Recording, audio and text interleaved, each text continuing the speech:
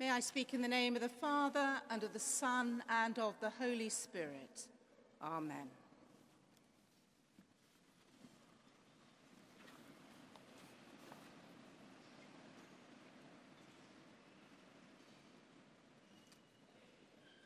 The Christ child has arrived. After months of buying presents, preparing food and planning, he is here. We are here. And I wonder what your journey was like getting to here. I don't mean just to the cathedral, but to Christmas Eve. Although your journey here to the cathedral may have been interesting, I recently was returning to St. Paul's, and I travelled in the tube train, standing packed like a sardine in the can known as the Central Line. More of my body parts touched strangers than I was comfortable with. And then 6 more people got into the carriage.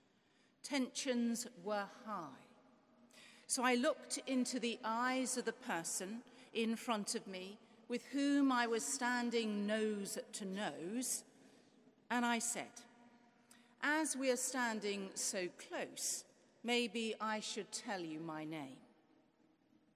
The people around me began to laugh, and by the next station, strangers were friends.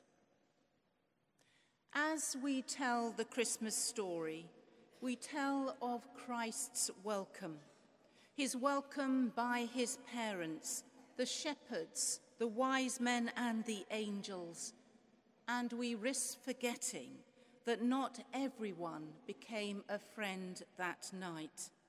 Some were not so welcoming. The innkeeper, for example, who turned Jesus' family away, or King Herod, or the Emperor Augustus, who acted with overt hostility towards him. Yet all were part of God's design. The Christ child became vulnerable to make us safe. He left his Father in heaven to invite us into a new family.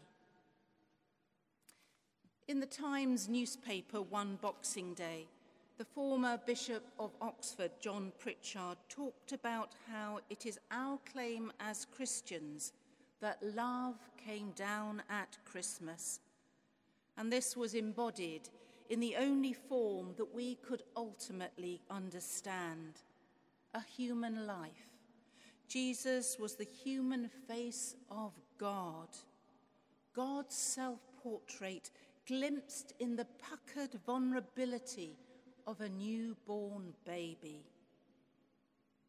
From the outset, the Christian story sets the pattern for Christ's ministry, the picture of God's love, the outcast made insider, the stranger becoming family. When Matthew's Gospel tells of Jesus' heritage, he lists Tamar, Rahab, and Ruth, all marginalized women. In the Gospel, Mary, who Jesus had a mind to divorce quietly, sings her song, the Magnificat, and she speaks of God, who has scattered the proud and exalted those of low degree, filling the hungry with good things and sending the rich away empty. She sings of revolution. The shepherds, social outcasts, they were not trusted in their own community even enough to give evidence in a Jewish court of law. But here, the angels declaring that God was with them, Gloria in excelsis Deo. Wise men, outsiders in the Hebrew faith, who against all the odds came and worshipped at Jesus' feet. Jesus' ministry shaped by the stranger, the woman at the well, the leper on the roadside crying out, the woman who was bleeding for 12 years touched his cloak, the tax collector. Yes, Jesus even ate with tax collectors. And of course, it was the women who witnessed the resurrection. All were included, not by chance, but as a sign of the kingdom of God. No wonder the angels cry out, "Glory to God in the highest." And I hope you know this night that through the birth of that baby, you are family. On one night of all nights, God enters our world in the arms of an infant. In him we get a glimpse of God. We see him face to face, the face of the one who welcomes the stranger and makes them kin. However, despite how close we stand on the tube, London is one of the loneliest cities in the world. According to the Greater London Authority, the Survey of Londoners, over half of us have been lonely in this last year.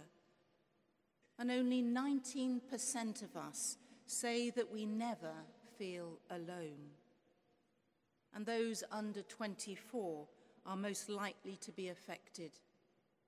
One 23-year-old living in our capital put it like this: "Loneliness can often feel like the British weather. Suddenly the clouds disperse and you have a long, unexpected heat wave of joy, of feeling included. Other days it starts raining with no warning. And some groups are even more vulnerable. If you happen to have a disability, the barriers faced in everyday life makes loneliness more likely. Likewise, Pakistani, Roman, Gypsy Roma, Irish travellers and the homeless are more vulnerable to loneliness than others because of racism and lower incomes. In other words, those on the margins find themselves doubly disadvantaged. Rabbi Sacks said that he used to think that the most important line in the Bible was "Love your neighbour as yourself." But to love the stranger occurs no fewer than 36 times. Rabbi Sacks says that he realized that it's easy to love your neighbour because he or she is usually quite like yourself. What is hard is to love the stranger, one whose colour, culture, or creed is different from yours. From Genesis to Deuteronomy, the command to love or welcome the stranger is there.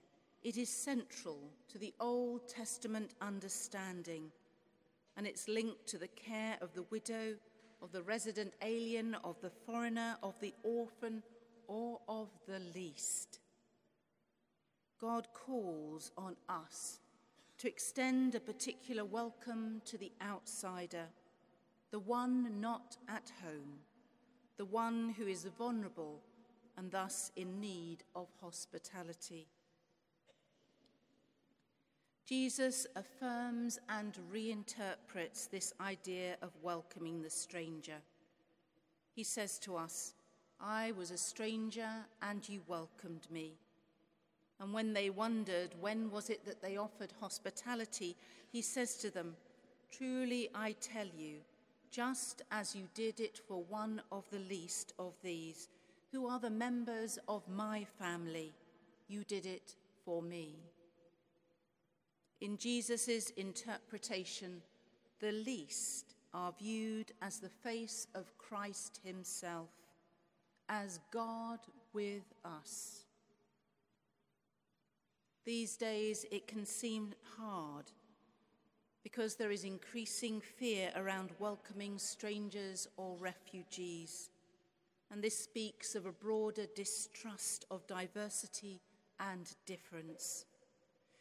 In times like these, the idea of making space for the stranger seems vastly removed from our reality, a naive hope.